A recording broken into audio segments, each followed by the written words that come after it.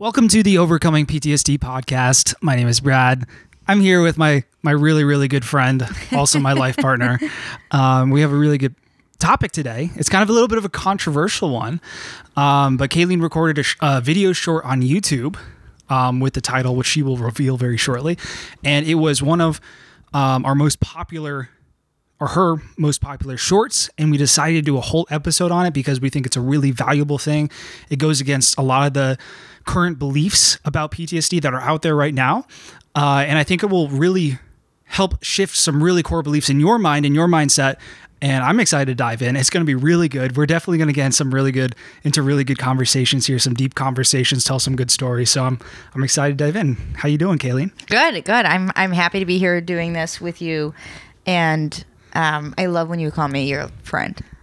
I said my very, very, very good friend. No, it's cute. It's cute. You did that at the beginning of last episode too. And it's cute. And I don't know if I love this. I love watching you smile and then being able to hear the smile in your voice. Right. I think it's just the listeners don't care about that. All right. Well, or maybe you do. So this topic today is going to be around. I'm just embarrassed. That's all. He's going flush in his ears, yes. Like Ron Weasley. This is, we want to have a conversation about, like Brad said, I did a video on this a couple of months ago now, maybe, or a month and a half ago. And people were very interested in it. And it was only a 40-second video. Yeah, that we did. So we thought it would be a good opportunity to expand on it more and also, of course, get both of our perspectives on it. And one of the things I love about our relationship, not to be too lovey-dovey today, but is how different Brad and I actually are and how different our perspectives are. And that's one of the many reasons I love doing content with you, is because we're like complete opposites. And we bring something totally different to the table. So when you see, me on a YouTube video or me doing a piece of content, it's, not half the story, but there's so much more to be said. There's so much more to be learned and discussed. And it's so fun to sit here and do it.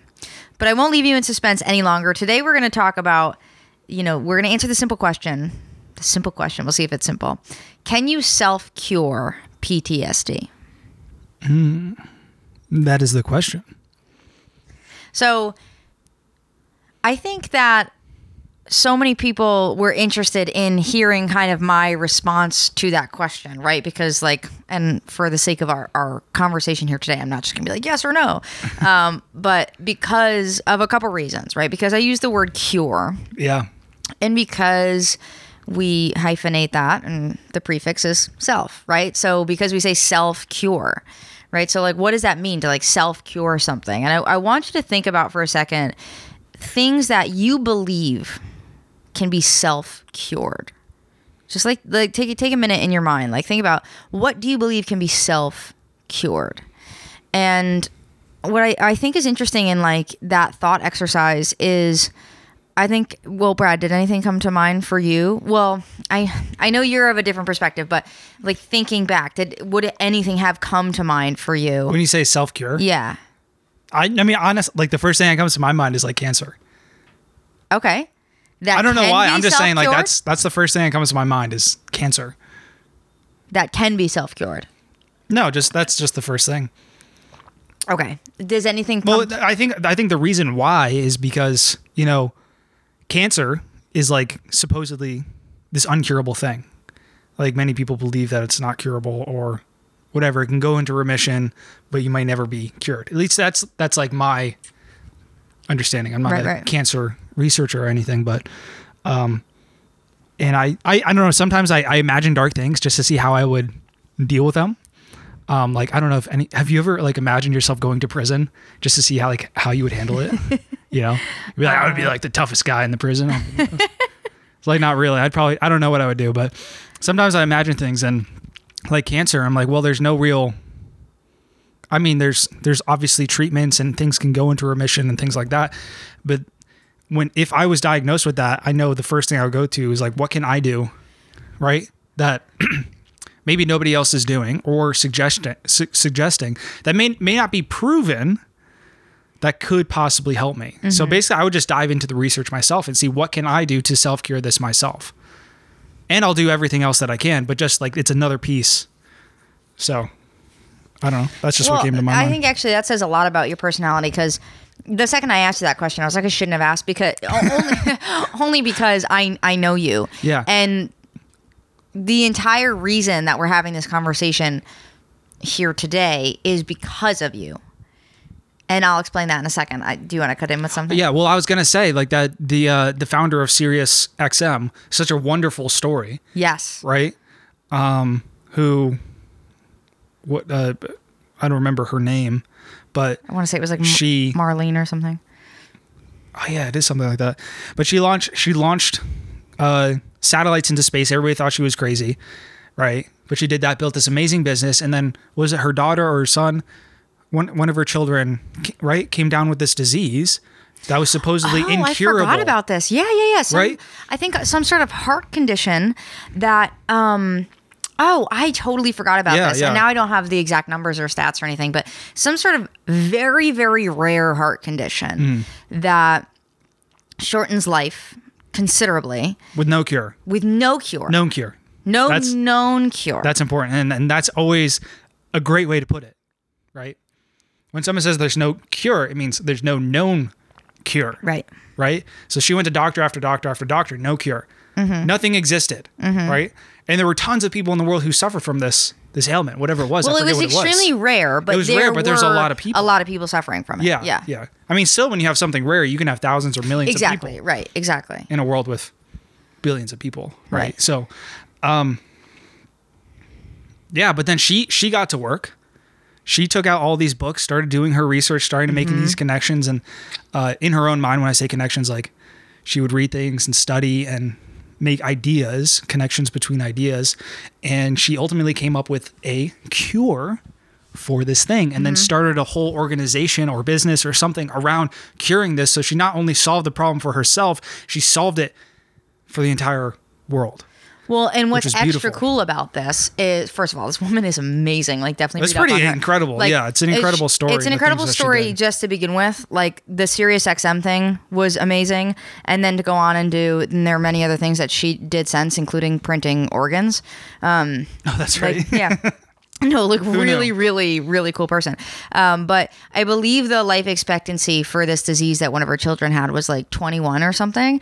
And what's cool about that story is not only did she find like the cure or whatever for her child and then extended their life, started this organization. And I remember part of the story was she had stumbled upon this and then had taken it to some doctors or some researchers or something and said like, hey, what about this? And they had kind of said like, well, there's really not enough people that suffer with this to make sense of putting the financial resources to be able to do this. Right. And so she did the organization on her own and, was able to get these people this medication. And to make it profitable, right? I don't know profitability, but because she extended their life, right? So the more and more people, kept being born with this disease. And now she's helping like more and more people every year because it's like, okay, the original 10,000 people that would have passed away now are still living and the new 10,000 people. So she just kept adding and adding and adding. And now she actually has this like, and I think that's what made it profitable is like they overlooked the fact that, well, if you extend someone's life, to a normal life expectancy, then like the recurring income from that? Yeah, the recurring income, so they basically. Keep coming back, basically. Exactly. Yeah. And so what started as a very small organization of like, oh, we're helping maybe 10,000 people, for example, around the world. Well, then each year when more people are born with this, you just keep adding on to that number. Yeah. And so she's amazing for a lot of different reasons, but... Because to build an organization like that, you need to be profitable. Like... That's something a lot of people don't understand. It's like to build an organization, actually help that many people, you need a profitable organization. You need to have the right model, right? Or else you can't help people. You can't produce unless it's a nonprofit and you have, big donors and things like that. And that certainly happens. But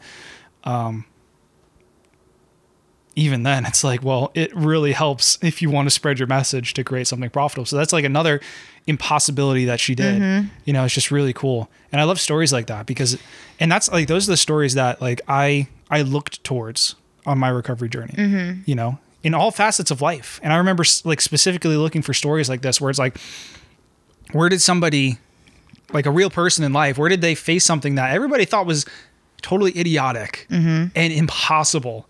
And even maybe these people were shunned from society or even considered idiots in their own generation. And people didn't realize their genius until, you know, generations later. Right. Which is a funny thing because like some beliefs that people have are so strong that they literally need to die. Like you need a new generation to take on new beliefs. And that is such a crazy thing about like history and our own minds and stuff, but it's something that is preventable. But I always like to look at those stories, right? And this was one of those that kind of came up where like, you know, people said it was impossible for her to send satellites into space to build this radio company. Right. Yeah. Secondly, you know, to create, I mean, I'm sure there's more things, but impossible to cure this disease, right? This was an incurable disease and you couldn't do it profitably because there weren't enough people and all of those things. And like, that's the thing about with PTSD. It's like the common belief out there nowadays, and this is with PTSD and many other ailments or what do you call them? Diagnoses that you might have multiple ones, but a lot of it is considered to be impossible, or it's considered to be a permanent thing that you have to have forever, and that it's impossible to recover, and that it changes your brain permanently for the rest of your life. And some very, very prominent and very, very popular people have that opinion. You know, I know this person who has over 6 million followers on one platform, probably tens of millions of people across all different platforms that this person's on. And they hold this belief, very prominent, extremely intelligent, but still hold this belief that it's impossible to heal from PTSD. And it's wild. And that's why it's something that it's such an important topic, like to answer the question, can you self-cure PTSD? Because all the other inputs that you're getting are likely saying that, oh, you have to live with this forever. Oh, you just have to manage this forever. And we talked about this on our last episode where we said that, you know, a lot of the goal for a lot of people, especially like if you're going to a clinician, a psychotherapist or whatever, and they believe that it's impossible to heal, their goal is going to be management. It's going to be, hey, let's keep you where you are. We're not even going to try to expand our horizons or our belief to maybe we can get you better than management or even a little bit better, right? Right. You're stuck at that management level. And that's why questioning this, you know, maybe you were turned off by the question of like, oh, self-cure, or maybe all these other things started to come to your mind, but it's an important thing to question. Because what if it's that belief that is holding you back and that would hold you back until you died and it had to be a new generation to be born just to accept that belief was broken? That this is possible. That's scary, right? Like, what if this is the belief that you hold for the rest of your life that's wrong, that destroys your life? Right? Well, and there's many beliefs like that, right? Like, I don't want to like digress too much into our own like personal beliefs on different things. Tell me about it. I want to hear Well, it. you know about it, right? But you think about like leading causes of death in at least the United States, like top like 5, 6, or 7 are preventable. Yeah. Right. And so you think about something like heart disease, right? And so in the American culture, like number one killer, right? Heart disease, stroke is up there, 1, 2, or 3, right? And these are preventable illnesses because they're lifestyle illnesses. 100% preventable. 100%. Not even right? just preventable. It's like 100% preventable. And, you know, people just believe that, well, you know, because my parents, you know, had high blood pressure, I'll have high blood pressure. Your parents had high blood pressure because their lifestyle throughout their entire life, right? And if you live a different lifestyle, you're going to have different results, regardless of what your genes say, right? And so there's you know, when you kind of learn more about genes and the expression of genes, you know, because people will say, well, it's in my genetics, right? It's in my genes. You know, I have this gene. Well, genes are only expressed in certain environments, right? So it takes certain conditions for genes to be expressed. So even if you have a certain gene, it doesn't determine your fate. What does that mean? Like it's only expressed in certain environments. Like, can you give an example? Well, 'Cause I think this stuff is interesting. yeah, I mean, I'm not an expert on it, so I don't want to like speak to it and like say the wrong thing to like educate someone about like genes. But let me think if I can like say you have, I don't know, like, right. So like for me personally, right, like throughout the past however many generations, high blood pressure has run in my family, right? And so, you know, basically the message that I got growing up is like, you have to be careful about this. And why this is relevant when I'm younger, right, is because, you know, rather than like older, right, like you might not have to worry about if high blood pressure runs in your family or heart disease runs in your family until way later, is because like certain medications I was on, right? So when I would go and like when I was younger be on birth control or something, it's really important information to know. And so they ask you about your history of, you know, do you have a history of stroke? Do you have a history of heart disease in your family? Do you have a history of these things? And I did have a history of those things. And they said, okay, well, there are certain medications that you can't be on because of your family history. And I didn't understand at the time the concept that, you know, your family history is, while there are genes you share with your family, there are also lifestyle things you share with your family, right? And so my parents and their parents and their parents and their parents led very similar lifestyles in regard to the way that they eat and the way that they exercise and the way they take care of themselves. I live a very different lifestyle than that, right? So even though I share the same DNA with them, you know, these diseases are preventable. And they're not present in your life now. So basically what you're saying is that the lifestyle choices determine the expression of the genes and whether or not something appears in your life. And I don't want to get in a very wrong simplistic for way, like, is what you're saying? For listeners, right? But like if, right, I have certain recessive genes and you have certain recessive genes, like it takes a certain situation for those recessive genes to come together and like be present in one of our children, right? So it takes certain factors, like my recessive genes aren't present like in my the way that I look because the environment is wrong, right? And so the recessive genes that I pass on to our kids won't be present for them in the way that they look unless something matches up with you and the right environment is created. Does that make sense? Sort of. So I don't like to talk about that, right, or like to talk on that because I'm certainly no expert on that. And I have very, very little experience even attempting to explain what kind of has been explained to me in that regard. But the idea is like you're not like your fate is not determined by your DNA. Your fate is not determined by what genes you do or don't have. Yeah. That's the whole point, right?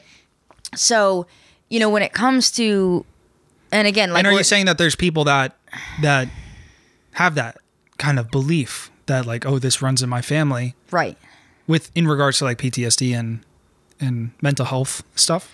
That's not where I was going with it. It was just like the general conversation about like health, right? And the belief that like, oh, well, heart disease runs in my family, and thinking that that's something out of your control, right? So if you think that that's in your genes and it's out of your control, you're not even going to look to lifestyle. You know, you're not looking to the environment to, you know, determine your future. So basically, it's like I don't have control over my PTSD because everybody's telling my brain has changed permanently and I'm gonna have to live this way forever. So then I don't actually look at the things that I can do to fix it, right? Because so basically you're making. I mean, you create this belief in your mind, but essentially you make an excuse at the end of the day, right? That I can't do this because of this, right? Like I can't lose weight because of my genes. Exactly. I can't heal because my brain is damaged. Right. And ultimately, like that kind of belief, especially unquestioned, right? And that's the most dangerous, unquestioned beliefs. Right. When you just believe it just because. And then a lot of times because you're too afraid to question it. It's like, well, what if I'm exactly wrong? And then what happens, and this happened to you a lot, right? Where you had a hard time questioning your beliefs because you felt that if you were wrong, you were stupid. And then you started to spiral and beat yourself up. right? And that's a very common thing, and it prevents people from looking at themselves honestly, which is such an essential thing in recovery. So you need to be able to look at your beliefs, question these beliefs. Is it possible to heal? Do I believe it's impossible? Do I believe that, I'm stuck like this forever? Or like we know people who have gone through trauma more than like crazy amounts of like horrific things. Mm-hmm. And then, suffered from that and the PTSD and the fallout from that for literal decades in their entire life. And even then you have to question that belief. And we work with people to help them question that belief. Right. And those people, I find it so inspiring and so amazing, that they're willing to be open enough. And sometimes it's desperate enough because you're in so much pain that you don't have a choice to question your beliefs. And unfortunately, like that's where a point that a lot of people get to. It's like, oh, I don't want to question my beliefs so much that I have to be forced to like basically the brink of suicide, right? To question this core belief. Right. And I'm not saying that happens to everybody, but sometimes it's like you have to be pushed all the way down. How many layers of hell are there? In Dante's Inferno? Yeah. 7 or 9. Whatever. 7th layer of hell before you actually change. And hopefully, like, that's why we do what we do, is so you don't have to fall that far down. Or if you have fallen down, that we still, help dig your way back out from that. Well, and I have a quick story about a podcast listener who turned client, and I was just talking to her last month, and she said, I listen to your podcast, and or rather, I was kind of like starting my healing journey. I got a job where I could do a lot of listening because it was a very like mundane, repetitive task, which is cool. And she started listening to podcasts, just podcasts on PTSD, and she said, I listen to your podcasts, and I said, no, that's not for me. Because she heard me say like it's possible to heal and all these different things. And she heard me talk about how, many other people who give a front of trying to help you can actually do more harm than good because they share a lot of traumatic stories and they focus on the negative, and they're not focused on getting you to the goal of full recovery. Yeah. They're maybe focused on helping you cope or manage or sharing stories and stuff like that. Because since they hold the belief that all you can do is manage, what they do is help, whether they know it or not, and they're probably not consciously doing this, but just by the fact that they're out there sharing that belief that you have to manage this forever, they are helping build the belief in other people, in their listeners, that it's impossible and you have to manage this forever. Mm-hmm. And so this listener turned client, she said, so I was listening to those other podcasts and, your voice just kind of rang in the back of my head and I realized you were right. So I went back and I listened to your podcast and then I joined your program, and now she's like doing amazingly well. Now she's in a absolutely new job. Crushed it. She's either training for or in her new job. Okay, she's like right on the brink, or her dream job, not a new job, her dream job. And she's doing things she enjoys again. I think which happens like scuba diving and swimming and oh, that's right. Yeah. Yeah, I think they call it free diving. I'm not sure if that's something different. But doing things she enjoys again and going for walks, and like she has done the processing, and she's like months, if not sooner, away from being like totally, completely, fully healed. Fully healed. Yeah. Which is like, it's interesting too, because when you think about like healing and full recovery, it's easy to think of it in a binary state, right? She's not fully healed yet. Yeah, she landed her dream job. She's out living life, free diving, whatever, all this this cool stuff, being social again. And she's still working on herself. Yep. But like, that's where, a lot of what you would call normal people live in that kind of tolerable level of pain. So like, even if you don't believe in full recovery, it's like, well, you don't even need to technically fully recover to get your life back. And a lot of times when people join our program, they like learn the relief tools, the coping tools, and they just get like a semblance of control over their life, where they get control of their triggers. Right. And they're able to function again. Exactly. And like that little bit of knowledge, and like your book, The Art of Trauma Relief, which you can get a free copy at theartoftraumarelief.com if you're interested. Highly recommended. Awesome book. Theartoftraumarelief.com. Theartoftraumarelief.com. In there, you go through those relief tools, and so many amazing reviews of that. So it's Yeah, like, it's, yeah, it's really, really incredible. But I love that story because that's where so many people, like, almost every success story is like, I listened to your podcast, or I saw you on YouTube, and I thought you were just completely full of snake oil. yeah, something S word. Yeah. But then I started listening, and then more and more, it's like, oh, it starts to make sense. And then I took the chance, right? Like I took the chance, took a leap. and it's really cool to see it time and time again. It's like frustrating, on one hand, that's why we do what we do, is to change those beliefs. And at the same time, it's like frustrating that so many people have been led astray. Right. That we shouldn't have to hear that. Right. Like we shouldn't have to hear like, oh, you change, like, why is it so hard, or why is it not widely known that you can heal? Right. It's like, well, and probably the biggest amazing. piece of hate, and I want to go back to something that you said about kind of like being honest and exploring beliefs in a second. But the biggest like message that I get a lot of like hate mail messages, whatever. Oh, really? And I don't read them, but what the majority of them are some semblance of, if this was true, the whole world would be doing it. Right. Whoa. Okay. First of all. Second of all, the second like biggest thing is like, this is snake oil, and you shouldn't be giving people hope. False hope. Usually, yeah. Right. Is what they say. Those, they don't bother me because I don't read them now, and because I know I can't change those people's mind.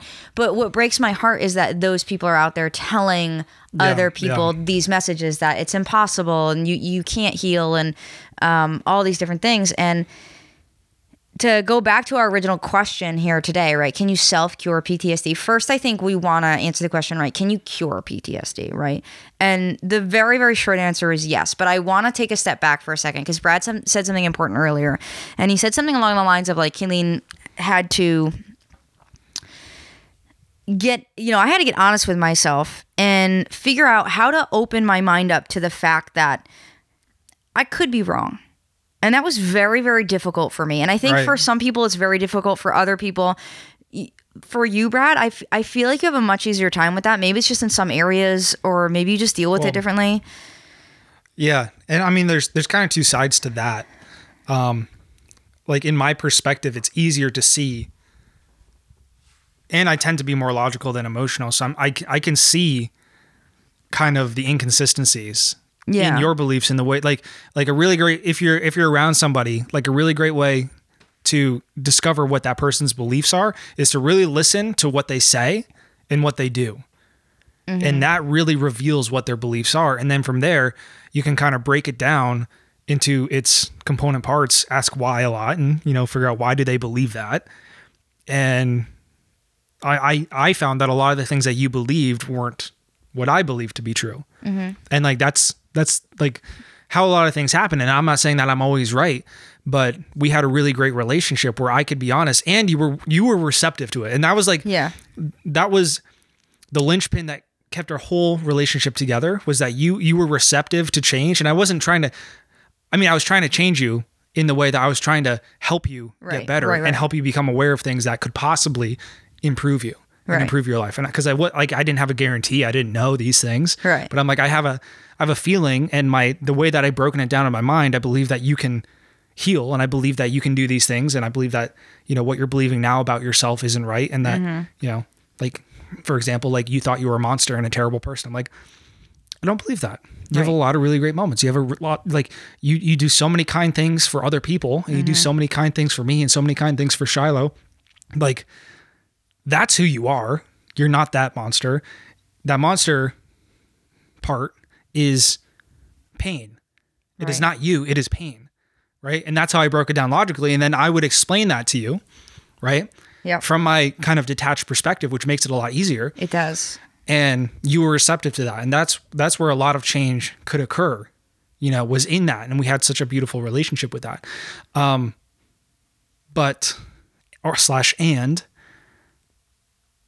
I had a challenging time with my own beliefs, right? It's a skill that you have to learn. And this Right. is something that we talk a lot about inside of our program. If you're a member of Recovery Secrets, we spend a lot of time on beliefs and helping you build the skills of, being able to challenge your own beliefs. Cause ultimately that's what you need to do. Like I don't want anybody to get the wrong impression that I did everything for Kayleen and I told her all of the wrong beliefs and stuff. Like I was definitely there and I definitely helped her, but she did the vast majority of the work on her own, which kind of will lead to, kind of the self-care The second part, yeah. But yeah, no, I'm good at that. And I can see things very clearly in you and other people generally. I don't want to sound I don't want to posture or anything because I'm not perfect. I don't want anybody to think that I think I'm perfect at, identifying other people's beliefs and seeing things perfectly logically all the time. I'm an emotional human being. Like I am. I make many bad decisions and emotional decisions. I get emotional. I get scared. I get all these things. And it took work to question my own beliefs, but that's where the magic really happens, is when you become aware of, oh my God, I believe this thing. Right. And it's not true.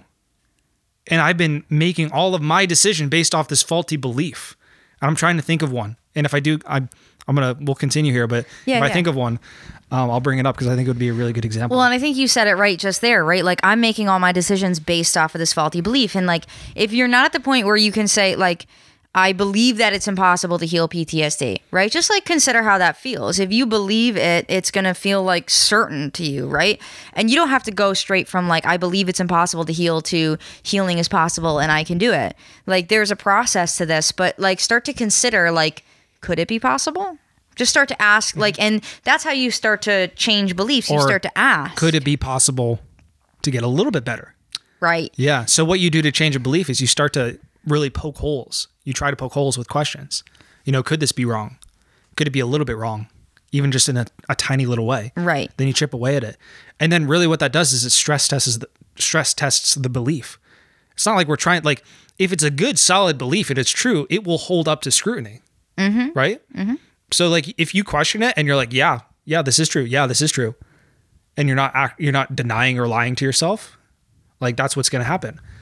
But so questioning any of your beliefs and most of your beliefs is a powerful thing because you'll determine which are the right ones, which are the wrong ones.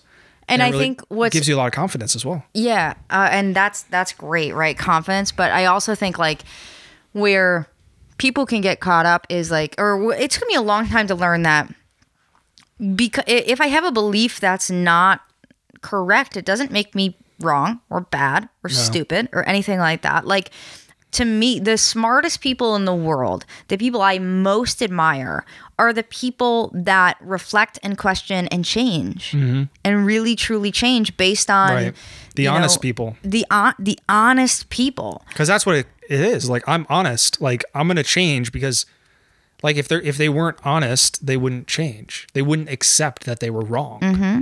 Right, and that can be a challenging thing to do. And they explore it.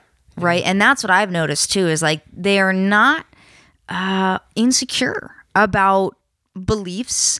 They look at them more logically and they say, well, okay, well, let's explore that. I don't know if it's right or wrong. Let's explore it though, and are comfortable with that exploration. So I encourage you to like take a deep breath, take a step back and start to get comfortable. Just explore it. Just start to explore it. Right. And like Brad said, ask why? Why do you believe it's impossible to heal PTSD? And this is an exercise Brad and I did together many years ago. And, one of the things people will tout around is, well, your brain changes when you are traumatized, right? And that's true. Yeah, it's true. That's true. They have brain scans. They've proven it. Yep, that's true. Your brain changes when you go through a trauma. What people don't do is finish that sentence, which is your brain also changes, like the physical structure of your brain. The things that change when you experience trauma change back when you heal. Okay, and there's literal brain scans of that as well. Yeah, like so many people get caught up in it. I would imagine it's because that research and those studies came out first, right? Right. It's like when you study somebody's brain with PTSD and then you compare it to a healthy person's brain, you can say like, oh, when somebody has PTSD, it changes their brain. right? And then that belief starts to flourish and it starts to, really get a hold in. Well, and there's another reason for that too. Okay. And I don't know if you remember growing up, but I remember growing up that the knowledge at the time, the data, the facts, whatever that they were teaching at the time was your brain stops growing after a certain point. Oh yeah. Right. Yeah. So it was like 18, 21, 24, whatever it is. And I remember being in elementary school, we went to an assembly on helmet safety for, bicycling. Right. And I remember. Which is good. Wear your helmets, everyone. Wear your helmets. Definitely wear your helmet. Right. But I remember the message, we were with the cop. Right. And, the cop was showing us how to put a helmet on.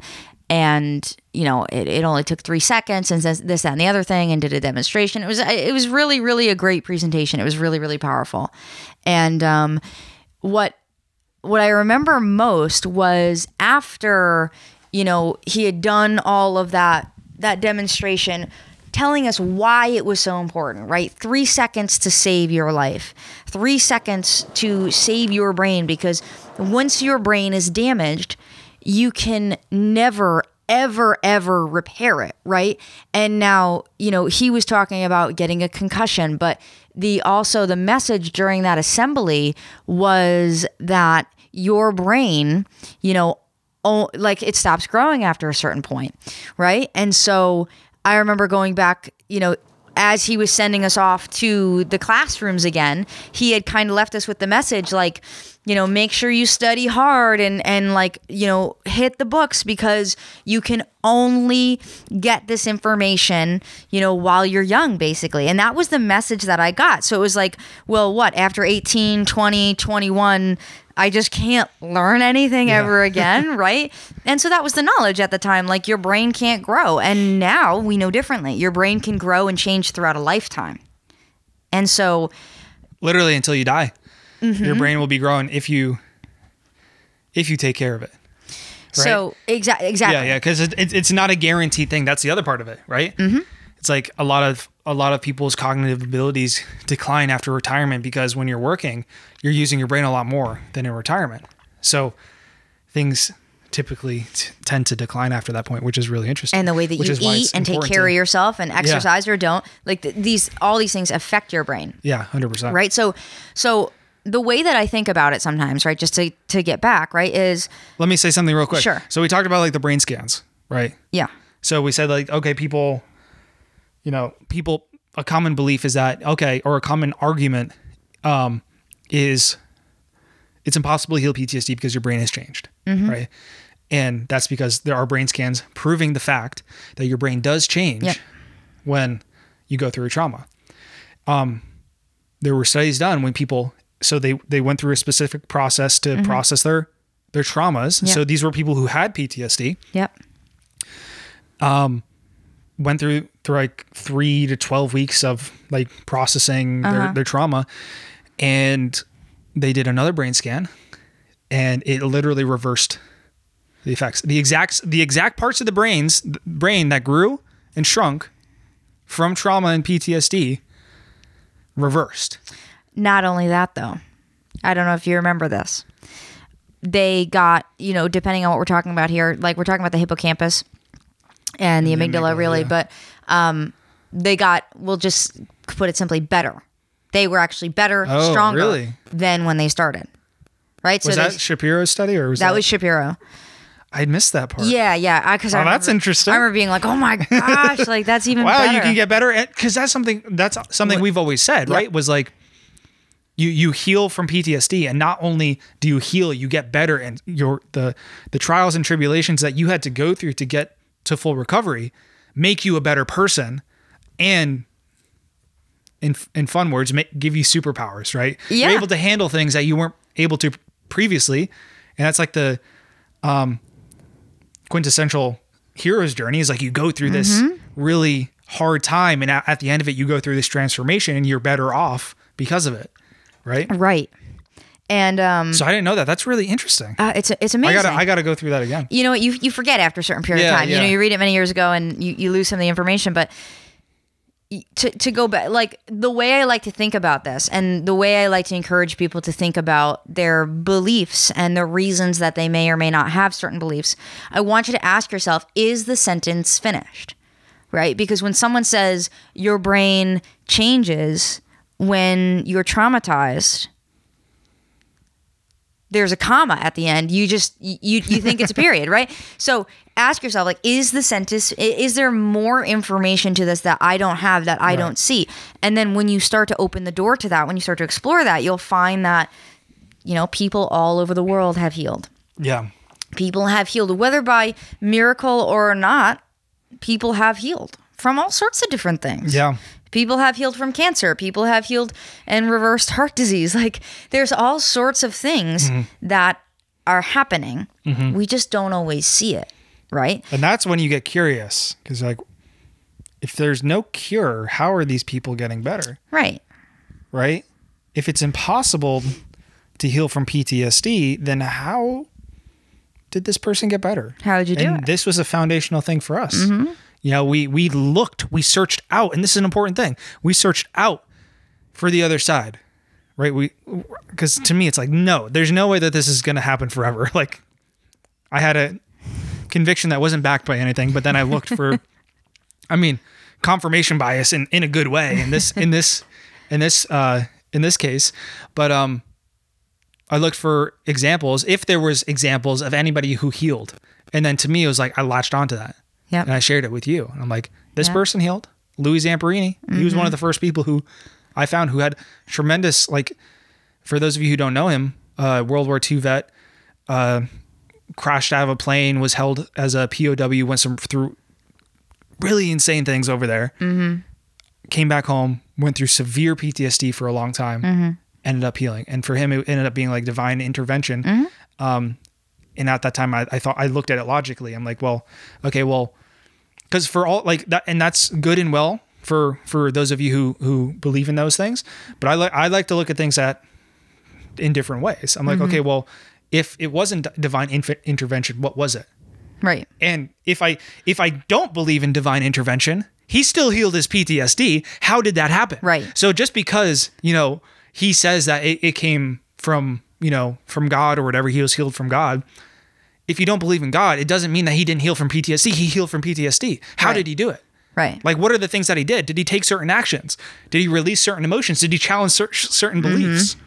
And those were all the things that we started to uncover. And then we found more people and more people. And then it's amazing. So like, you start questioning that belief. And we got behind not only that, right? Because not everyone who has PTSD is public about it. And not everyone who heals is public about it. I also get messages all the time that say, hey, I healed my PTSD too, and I think what you're doing is great. We have podcast listeners, or this one podcast listener that sticks out in my head, who's like, I listened to your podcast. He posted this on Facebook. I listened to your podcast, and I healed about 80% of all my trauma. Yeah. And I'm like, holy cow, that's pretty awesome. Yeah. Right. So like, and you would be surprised how many people in our private community and private membership heal, and they're like, hey, I want to inspire people, but I also want my life to be private. Yep. So they're not out there, telling people. Well, there's a stigma to mental health. Or even like recording like an interview with us. Won't do a testimonial. Like absolutely nothing against them, because that's what we want. We want them to get back to their life, and it doesn't matter. Like to us, it's like at all. But the point is that there's people healing that you don't see that are healing. And we see it every single day. We do, yeah. Every single day. Just today there was that person, we talked about this earlier, who's like, I was exceptionally skeptical when I joined. But now 1 week in, I'm seeing massive changes. I can't wait to see what happens when I finish the program. Like we love the skeptics. Brad's a skeptic. I'm a skeptic, right? It's okay to be skeptical. It's good. It's good. And it's gonna help you on this journey, because right away you're gonna be able to see, like when you dive in, you're gonna see, wow, this is legit, right? And that's always the message that we get. And to go back to your point about it being private, right? That was my first objection to doing anything like this. Brad had kind of come to me with this idea and he was like, no, helping people. No, not at all. Never. That's literally what I said. I was like, nope, take a hike. Like, let's go for a walk. Yeah. And no, he actually took me out to breakfast at our favorite. I think I took you out for a walk. breakfast. I'm like, then we talked, blah, blah, blah, blah, blah. How would I take you out for breakfast? Maybe not. Maybe that's not how it occurred, but that's what I think it was breakfast and then a walk. Okay. Yeah. And then A walk occurred. it was our breakfast joint. It was the first place we ever went on a date. So it was super sweet. And what I said to him was like, no, I just want to live my life. Like, I've done this. I spent so much time thinking about this. Not like it's painful to think about, just like it's been all consuming. And I just want to and the stigma, right? And There's the a huge stigma too. And it was for you a have long PTSD, time and then you're something like this scary I hid person. from friends and family. And, Yeah. you know, even after doing everything that we've done, you know, people shy away a little bit and they don't talk about it and they don't say it and they don't bring it up and stuff like that. But kind of getting back to our kind of original point, right? So I think we answered the question, you know, can you cure PTSD, right? And I don't use the word cure, and I did a YouTube video on this, but I use the word heal. Because cure to me sounds magical. It sounds, here's a pill. Exactly. You know, here's a supplement, whatever, and you know, you're cured. Better You're instantly. Cured. Great, good job, you're right? Cured from it. That's the perception, and some people have differing opinions or beliefs about what cure means. Mm-hmm. So I believe more accurate is heal, and a more widely accepted one is heal. Yeah. Like fully heal. Fully heal. And we have a definition for that, which we don't have to get into today, but we can definitely get into. It'll be good. Yeah, it'll be another good episode. It can be its own episode. But not only, you know, when we were kind of, and Brad was the genesis of this, right? Because he had kind of pointed out some of my beliefs, and he was basically like, Keelan, I love you, but I want to spend my life with you, but I cannot accept that this will be your life forever, and this will be our life. I couldn't forever. be with that life forever. First of all, it just wouldn't work. It wouldn't work, period. It doesn't matter. Even if I wanted it, it just wouldn't work. So we started, you know, exploring together, and he started exploring. And not only did we look for people who had healed PTSD, which there are a handful publicly, but we started looking for just people who had done amazing things, done the impossible, right? So we talked about the Sirius XM woman today, right? Has done the impossible. Actually, she did a podcast with Tony Robbins. That's what it is. Done the impossible many times over. Yeah. Right? And so we just started saying, okay, well, these people have done the impossible. We can do the impossible, right? Right. And we're eventually able to kind of figure out how to do that. And also, literally everything is impossible until it's done. And then you also, it's like, so it was like building that belief in ourselves, like, you know, literally everything is impossible until it's done. And then everybody's like, oh, of course it's possible. Right. Right. I was like, duh. And then we also had the belief that, or the references or the support of other people that we searched out and we found that healed. So in combination, it's like, well, okay, well, just because somebody says it's impossible does not mean it's impossible. That's the first belief that we built. That's a good belief to hold. You know, just because somebody else says it's impossible doesn't mean it's impossible. Right? That's a good thing for you know, you guys to think about, right? And then if we found multiple other people who have done this, heal PTSD on their own, by the way, then how can it be impossible? So then from there, it just shattered it. And from there, it was just about, okay, how do we actually do that? Right. We know it's possible. Now it's down to just like, how do we do that? And that's what we spent years and years figuring out and really digging into. But let's get into the self part. I was just going to say that, right? Let's talk about, can you self-cure? Can you fully heal? Can you self-heal, right? And I have a bold statement. Do it. I would say that the only way that you can heal is through yourself. I love that. You are the only person who can heal yourself. And that's like you are the only person, even if you're getting outside help, you are the only person who can walk down this road. It is your mind. They are, for better or for worse, they are your emotions. They are your thoughts. Everything is literally happening in your head. Right? Right. And I'm not just saying, I'm not like, some people say, oh, it's all in your head. No, that's not what I'm saying. That's not what he's saying. It's yours. No one else can do it for you. Even if they are like giving you advice, or you go to a therapist or whatever, and they tell you something or whatever, it's like they're telling you something, and then you are taking the steps. Right. You are taking the steps. You have to be. You took the steps to go there, and then you are taking the steps in your own mind to heal. So literally the only way that you can heal is through yourself. And the best way to heal yourself is to empower yourself with the tools and the knowledge so that you can independently heal outside of a therapist's office, outside of a doctor's office, outside of medication isn't even healing. It's just, it's covering up the symptoms and changing your brain chemistry so you feel better. So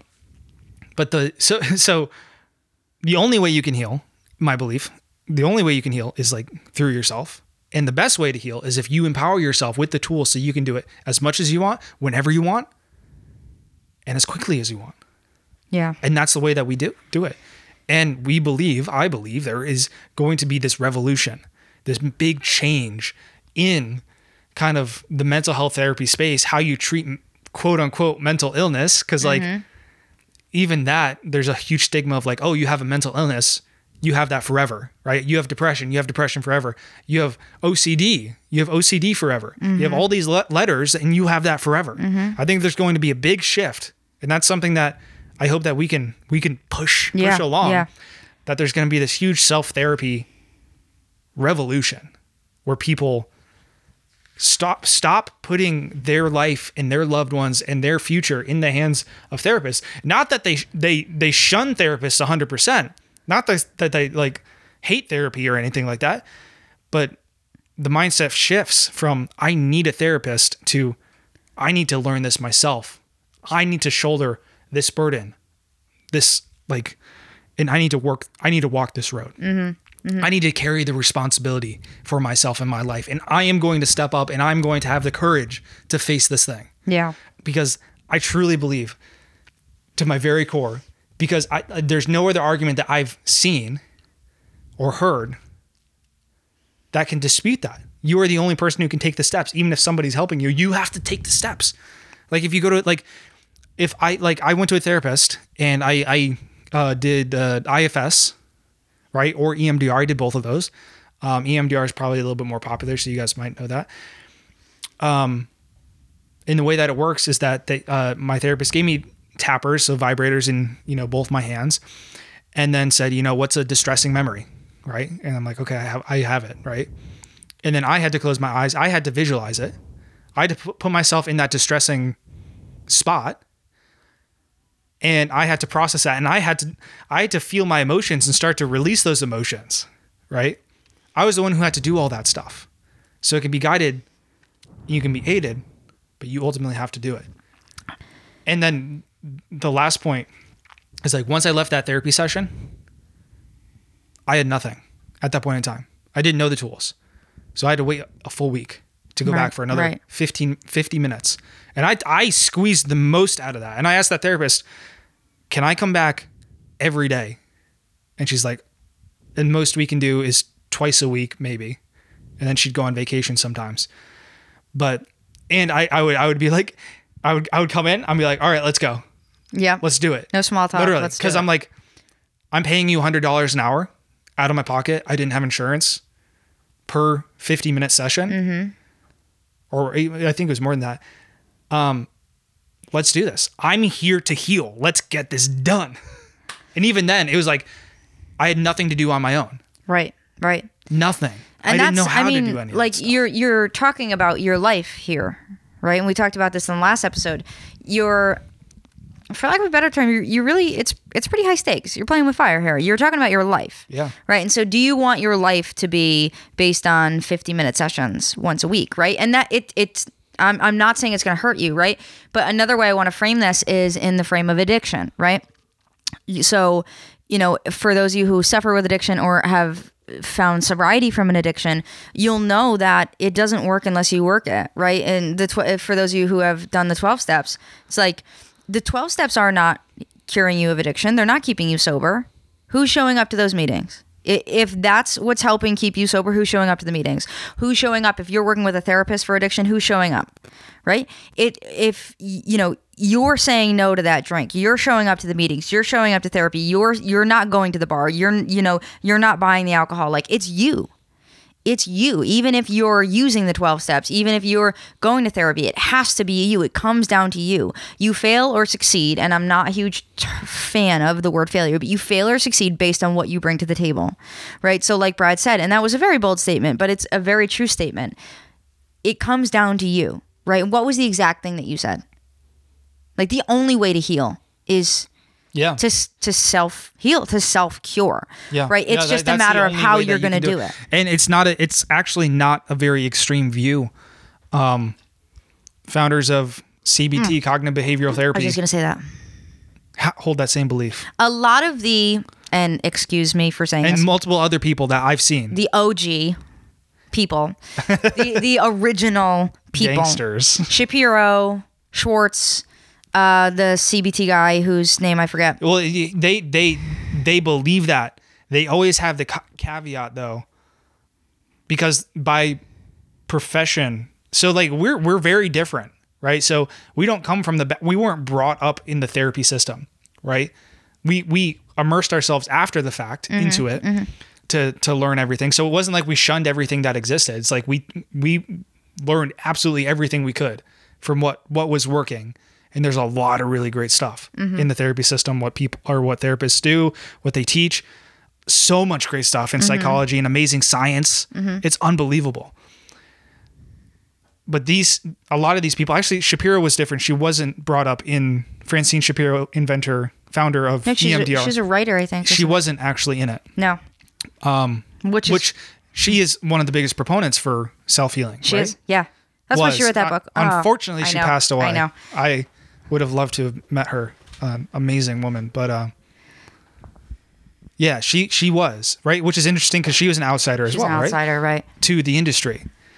Whereas some of these other people's, I won't name names specifically, but some very prominent people who developed some really great.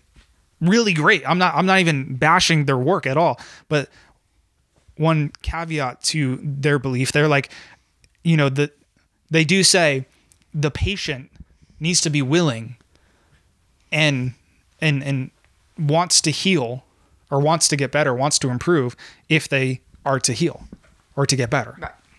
Right. If the patient doesn't want to get better, they're not going to get better is what they say. Right. Which is another way of saying, like, you have to show up, you have to want this.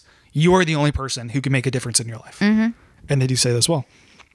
But they also say self-therapy has limits to it. That you will still want to go see a professional. And they withhold a lot of information from people to self-heal, right? They still almost put it in this ivory tower of like therapists. And you have to go through kind of the help me out with system. The system. You have to go through the system, pass all the tests, whatever, to attain this other knowledge. And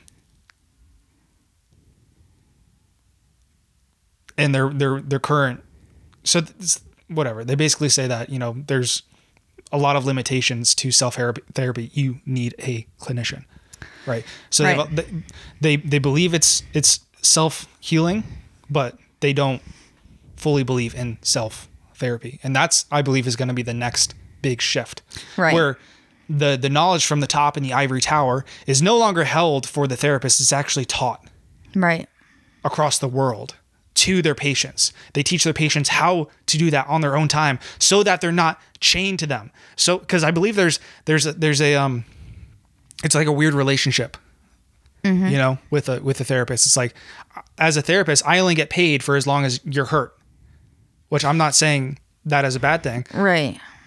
So, and I'm not saying that this is what people think either, but the longer that you are hurt and the more dependent you are on me, the more security I have in my business and my life. Right. So like the incentives are almost a little off there. Right. So it would be interesting. And I think with the internet and a lot of other things, a lot of this knowledge is going to trickle down and get into the hands of everyday people. And ultimately that's what I want. I want all the great information that all the great therapists and everybody else, all these great, scientists, social scientists, psychologists, whatever. I want all that great information not being withheld from everyday people who are suffering because they're scared that they are going to hurt themselves when they are already killing themselves. Well, so I was just going to bring that up. It's my hope that or my belief that is going to trickle down, or hopefully that glass ceiling is going to be shattered. And that's part of our goal too, is like bring that information to everybody. And that's the thing. And I remember you pretty distinctly saying something along the lines of that to me at some point on my journey, because I was like very, very scared to like try anything in regard to like healing. But, you know, Brad kind of like, he sat me down and he's like, look at your life for a quick second. Like, because you were afraid. Because I was like, we need to do this ourselves. Because there's no way that we're going to heal on one session a week.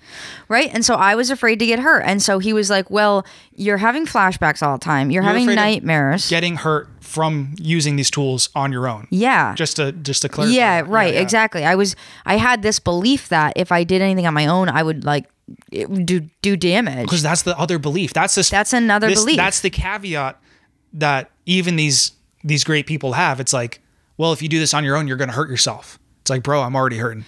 Well, and that's the thing. Like, you've already been traumatized. For so many people, you're already suicidal. You're self-harming. Yeah, you have all these addictions. Like, you're very effectively, typically, ruining your life in many different ways. And you're not empowered with the tools to change it. Yeah, and you have nothing. You have nothing. And so, like, it gets to a point where it's like, it cannot make me any worse. Yeah. You know what I mean? And hopefully you don't get to that point where it's like, I'm going to try to heal myself because I can't imagine my life getting any worse. So I'm just going to try. So hopefully you don't get pushed to that point. Yeah, we don't want you But that was the point that you were pushed to, where it's like, I'm literally having suicidal thoughts. I'm literally having nightmares all night. I'm literally having flashbacks for the majority of my day. Yep. What more harm can I do? Right. And guess what? You went to a therapist and they're like, I can't teach you that. It's too dangerous. Yeah. Right? Yeah. It's like, how can it be more dangerous than what I'm going through? Because what I'm going through is I'm, reliving all these things uncontrolled. Yeah. My like worst case is I'm reliving them slightly controlled. Right. And so that's what I kind of talk myself into. And the good news is it's not like that. You don't have to relive things. It's not this big traumatic experience to heal. But that's the belief, and I don't know where it comes from. I don't know if it comes from cinema or whatever. Well, therapists. I mean, yeah. Like the whole kind of foundational thing. Like you think of the founders, they hold that belief, and then that kind of trickles up. And then also the therapists are scared to teach people things. Right. Because what if they do get hurt? Will I be held liable? Will I be in a lawsuit? Whatever, blah, blah, blah, exactly. blah, blah. And then that belief is trickled down to the everyday person who's going to therapy. And they're like, I can't do this on my own. So then you almost get like this defeatist attitude of like, I can't do this because it is too dangerous, even though I'm already at risk of killing myself, or even though I'm already ruining my life and yelling and screaming at people, or even though I'm having flashbacks and nightmares all day and all night. So it's like, really? I'm going to hurt myself more by you teaching me the things that could help me? It makes no sense. And I don't mean when to you be break blunt, it down in that way. Right? But like, how could you be more hurt than being dead? I'm serious. Like, or even self-harming. I'm, like that's a really good point. How could you be more hurt than you're literally self-harming? And a lot of people do that. A lot of people are doing that. Right? And even if it's not like, some people think of self-harm and they think of like more extreme, right? But some like self-harm is not taking care of yourself. It's not exercising. It's binge eating. It's drinking. Binge eating. It's other addictions. Like all of that is self-harm. Yeah. Right. If it's not self-care, which means it's helping you long-term, it's self-harm. Right. And so there are many different, that's a very wide kind of net. Yeah. Like I remember my self-harm thing was overeating. And I literally remember thinking, I don't mind eating. I would literally go to Domino's. I get 2 pizzas. I'd be like, I literally don't mind eating 2 pizzas, even though I know that this could give me a heart attack, because a heart attack would be very welcome right now. Right. It's like this. It's like, it's a hard thing to say.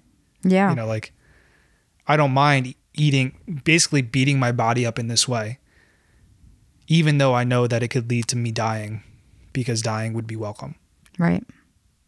freaking bad, right? It's really bad. And there's a lot of people in that state where it's like, I wouldn't really care if I died today. Right. And actually I would like to, you know. Right. And like, I'm not going to those people directly do it, but I'm going to do it in a different way. You know, there are so many different ways to go about that.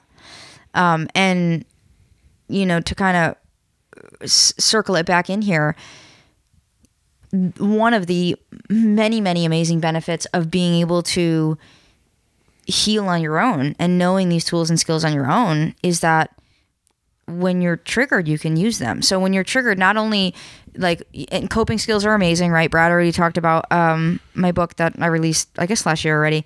And that teaches you amazing coping That's the tools. first step.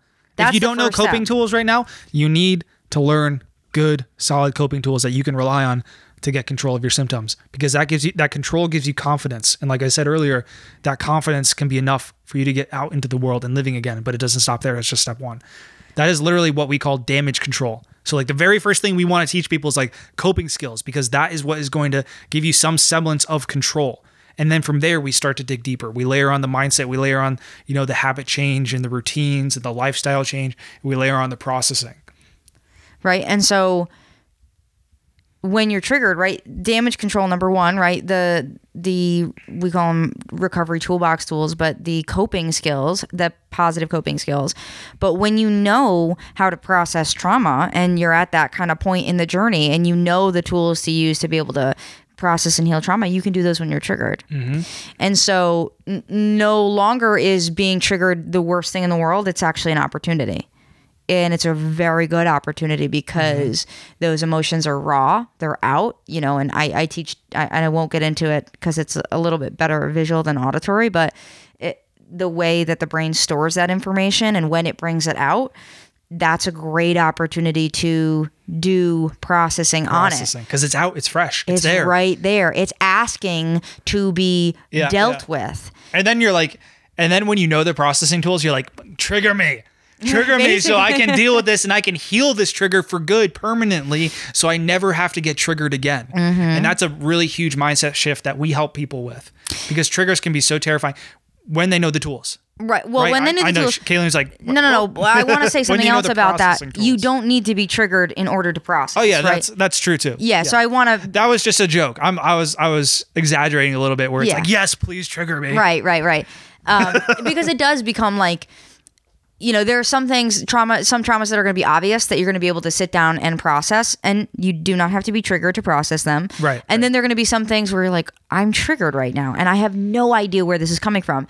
And then you can process it right then, right there. So it's a mixed bag. But, I mean, that's what you can do. Yeah. And this is your life we're talking about.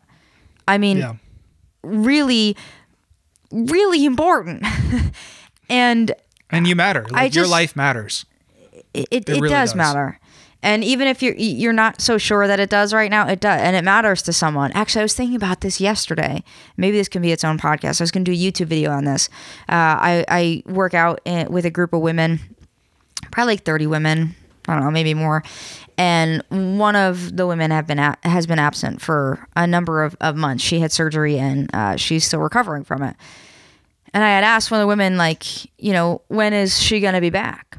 Now, what I realized when I asked that question was not like I knew that I cared about this woman, but I've had very few interactions with her, very few conversations with her. Mm-hmm. And what I realized is that she has no idea that I care, that I asked how she's doing and when she's going to be back, and that she's missed because she's not hearing that conversation. And so even people you think... You just have no idea how many people care about you. Mm-hmm. And that's a scary place to be in. But, you know, we are dealing with your life, and that should be in your hands. And healing from PTSD, from CPTSD, right, which is what we had, it's going to take some effort. Like, I don't want to lie to you and say, oh yeah, like, well, you know, you're going to be able to come into the program, whatever, learn the tools, and, you know, 10, 15, 20 hours, you're going to be all set. No, like, we're looking at 100 hours of processing. That is just the first breakthrough too. No, I disagree when you say that, because I think a lot happens before that. for people when they process. I wouldn't say that's the first breakthrough. That might be one of the biggest breakthroughs. That's what I mean. The first biggest breakthrough in processing in regards to real deep healing at the root and also learning the tools, because there's a learning curve to the tools. There is a learning curve to the tools. My one-on-one coaching sessions with people, that's where the number comes from. We're not just pulling this out of a hat. Right. Like when we did coaching sessions, we consistently found again and again and again, and we tracked this with people. How much time did they spend processing?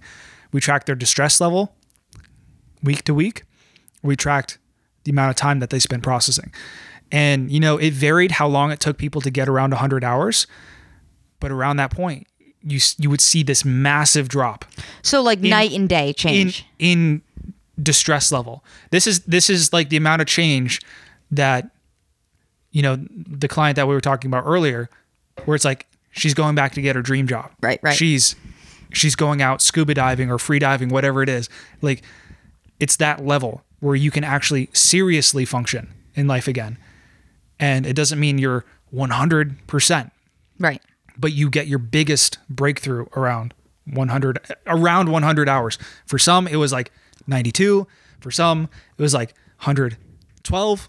So it's like it's a range in between there, but 100's a really solid number to aim for once you know the processing tools and you're doing it right and you're doing it consistently. And like I said, some people, did the 100 hours over. And we didn't even put the thought in their mind either. We weren't like, okay, do 100 hours and that's when you get your biggest breakthrough. So this was just totally independent of that belief, and it was based off of the data. But some people did it over like 3-4 months. Some people did it over like a month and a half, right? And they still got that. So it was time-based. So, and that's another really important thing is like recovery is time-based. How much time are you actually putting into processing? And that's another really great discovery. Well, I was just going to say that. Right? For those of you who like little mental gymnastics like this, like Brad and I do, 50 minutes a week, if you're squeezing everything you can out of it, and the only thing you're doing is processing. Now, there's a lot of information you need to learn to build up to that processing in regard to mindset, change. But and 50 minutes in the therapy session is what you're saying. That's what I'm saying, right? 50 minutes a week in a therapy session. Do the math on how long it's going to take you to get to 100 hours. Yeah. And that's you're not going to be processing for 50 minutes. There's going to be chit chat in the beginning, chit chat at the end, and you might not be with the best therapist who has the right beliefs. You might be with a therapist whose goal is management, or who has the right tools, or who is using the wrong tools on you. Where you're not actually processing the root of trauma. Or who you just don't feel comfortable with. Or you don't feel comfortable enough to be honest with. Yeah, there's so many variables with it. But really, if you're lucky, you're going to get 30 minutes if you have a good therapist, right? So you're talking about like 4 years. 4 years if you were consistent with that and you don't give up. And like, even then, like the thing too is like, we haven't tested like processing over the course of 4 years. Like maybe you have to go back and revisit, since you're doing it so infrequently and you're not going deep, right? Because there's a level to processing, and this is going a little bit more advanced. But like, if you only do it for 30 minutes, it's like, well, maybe if you went another 5 minutes longer, like imagine yourself like going into like a cave, right? To like find gold, right? So you walk in for 30 minutes, right? And then you walk out, right? Right. Yeah. And let's say like at every point you get like there's like checkpoints, right? So then the next time you start, you would start at the checkpoint. Kind of like a video game, but let's say like you go in 30 minutes and then you come out and go in 30 minutes and you come out and you go in 30 minutes and then you come out. And you never reach the first checkpoint, but maybe you just need to go 5 minutes more to go there. And that's like it's important to be consistent with your processing, but there's also like there's an art to it. Like you have to kind of feel it out and be like, okay, I need to push it a little bit further, a little bit longer, because I'm on the cusp of a really great breakthrough, right? And that again is another reason why you want to do this independently. You want to self-heal. You want to learn how to do self-therapy, because you can feel that out. You know the skills. You know yourself. You start to learn yourself better, right? You don't know yourself well in the beginning, but you learn. But anyway, it's time-based. So it could take up to 4 years if you have the right therapist. And like, that's not In really, the and they go on perfect like vacation and conditions. In stuff the too. And you go on perfect- vacation. Perfect conditions. Yeah. Perfect conditions. So it's, and this is why so many people it never happens to, Never because happens. like literally never happens to, because I mean, And by the way, during that there's 4 so many years, wrong. so many, not you, but PTSD is causing so much more damage in your life. Your relationships are continuing to get worse. You're continuing to hurt your kids. You're continuing to hurt yourself. How about compounding trauma, right? So like Yes. you have like the original trauma that you go through in life, right? Or multiple traumas. Sure, Let's say yeah. like whatever, you get abused as a kid, or you go through like a natural disaster or something, Right. whatever it is. Sure. And that gives you PTSD, right? And then let's say you're in a relationship, right? And you're going to therapy once a week and you have the perfect therapist and you get 30 minutes of processing a week. How much damage is going to be done in that relationship with yelling and fighting? How much loss are you going to have over the course of 4 years? Are you going to experience any more trauma? Because a lot of trauma can happen within a relationship when PTSD already exists. It's almost guaranteed, right? I'd say On the both answer is sides. yes. On both sides. And a lot. So not only are you trying to catch up on the traumas from your past, you're also adding new traumas because of the lack of healing, right? Right. So it's like, do you ever dig yourself out of that? If you're going so slowly, Well, there and has that's to be why, like, so many people you talk to will, oh, I've been in therapy for decades. Well, why is that, right? Like the cadence is too slow. it's a broken model, period. It's broken. And again, that's like, not to beyond say belief. therapy is bad, and it No, can there's be so a many good things. tremendous aid, and like all of that. The weekly therapy session model is broken. If that's the only thing you're doing, here's the cold hard truth: it is not going to get you there. It's not enough. It's not enough. Even in the perfect conditions, it's not enough. So what do? You take it into your own hands. So, I'm going to ask you a question. Not you, Brad, but I'm going to ask everyone here a question. Probably answer it. Well, I would appreciate if you answer it. Can PTSD be self-cured? Ooh. Are you challenging me? I'm not challenging you. Or do you think I went to like secret therapy sessions at night? No, I'm not challenging you. Well, you don't think I did the work? No, I hope the resounding answer that everyone else gave was yes after listening to all this. Yeah. I hope that's the answer that we gave you. Yes, it can be self-cured. It can be, you know, and again, I don't like the word cure, but you can heal it. Absolutely. Sorry, I took that exceptionally personally. Yeah. Right there. I don't know Yeah, what was I don't going know on what over there. happened. Yeah. I'm not going to ask you next time. I thought you'd be like, yes, heck yes. No, just rewind that. But the answer is yes. It can be. Brad and I did it, 100%. right? And the cool thing about it, Not only did we do it, there's literally every day in our community. every day. See people healing on their own. And you know what we do is it's not therapy. We don't talk to people and guide them through their past. Like, we don't do that. Which is beautiful because you get to do it in such an intimate, personal way with yourself. You build this amazing relationship with yourself. What we do is we teach you the tools on how to do it, and then help you improve on that skill so that you are empowered to fully recover. And right? then you have those tools and skills for life. Yeah. Not only do you get to fully heal and fully recover, you have those skills to teach your kids, to teach other people in your life. You have that in case you experience any pain, not even big T trauma pain, Oh my any God. pain in your life. I still use that. I wrote an email today to our yeah, list. I saw that email. Which those of you want to be on the list, you go to overcomingptsd.com. But I wrote an email about how I still use the tools. I used the tools this past weekend to overcome something that I was feeling that ended up being a feeling and a belief that I was not a good leader. So I used the tools to overcome this other false belief that was causing me distress and fear and causing me to make emotional decisions about things that I shouldn't have done. Right? It wasn't PTSD. Not at all. But I still use the tools, and it's made me a better person. It allowed me, like, the tools empowered me to solve those problems. And it's incredible. And that's the thing, is like, it's like the tools aren't just for PTSD. It's for basically resolving any type of inner problem that you experience, any kind of inner disturbance that you experience. And that's how, like like there's the common excuse where it's like, oh, PTSD, there's no one size fits all solution to PTSD or cure to PTSD.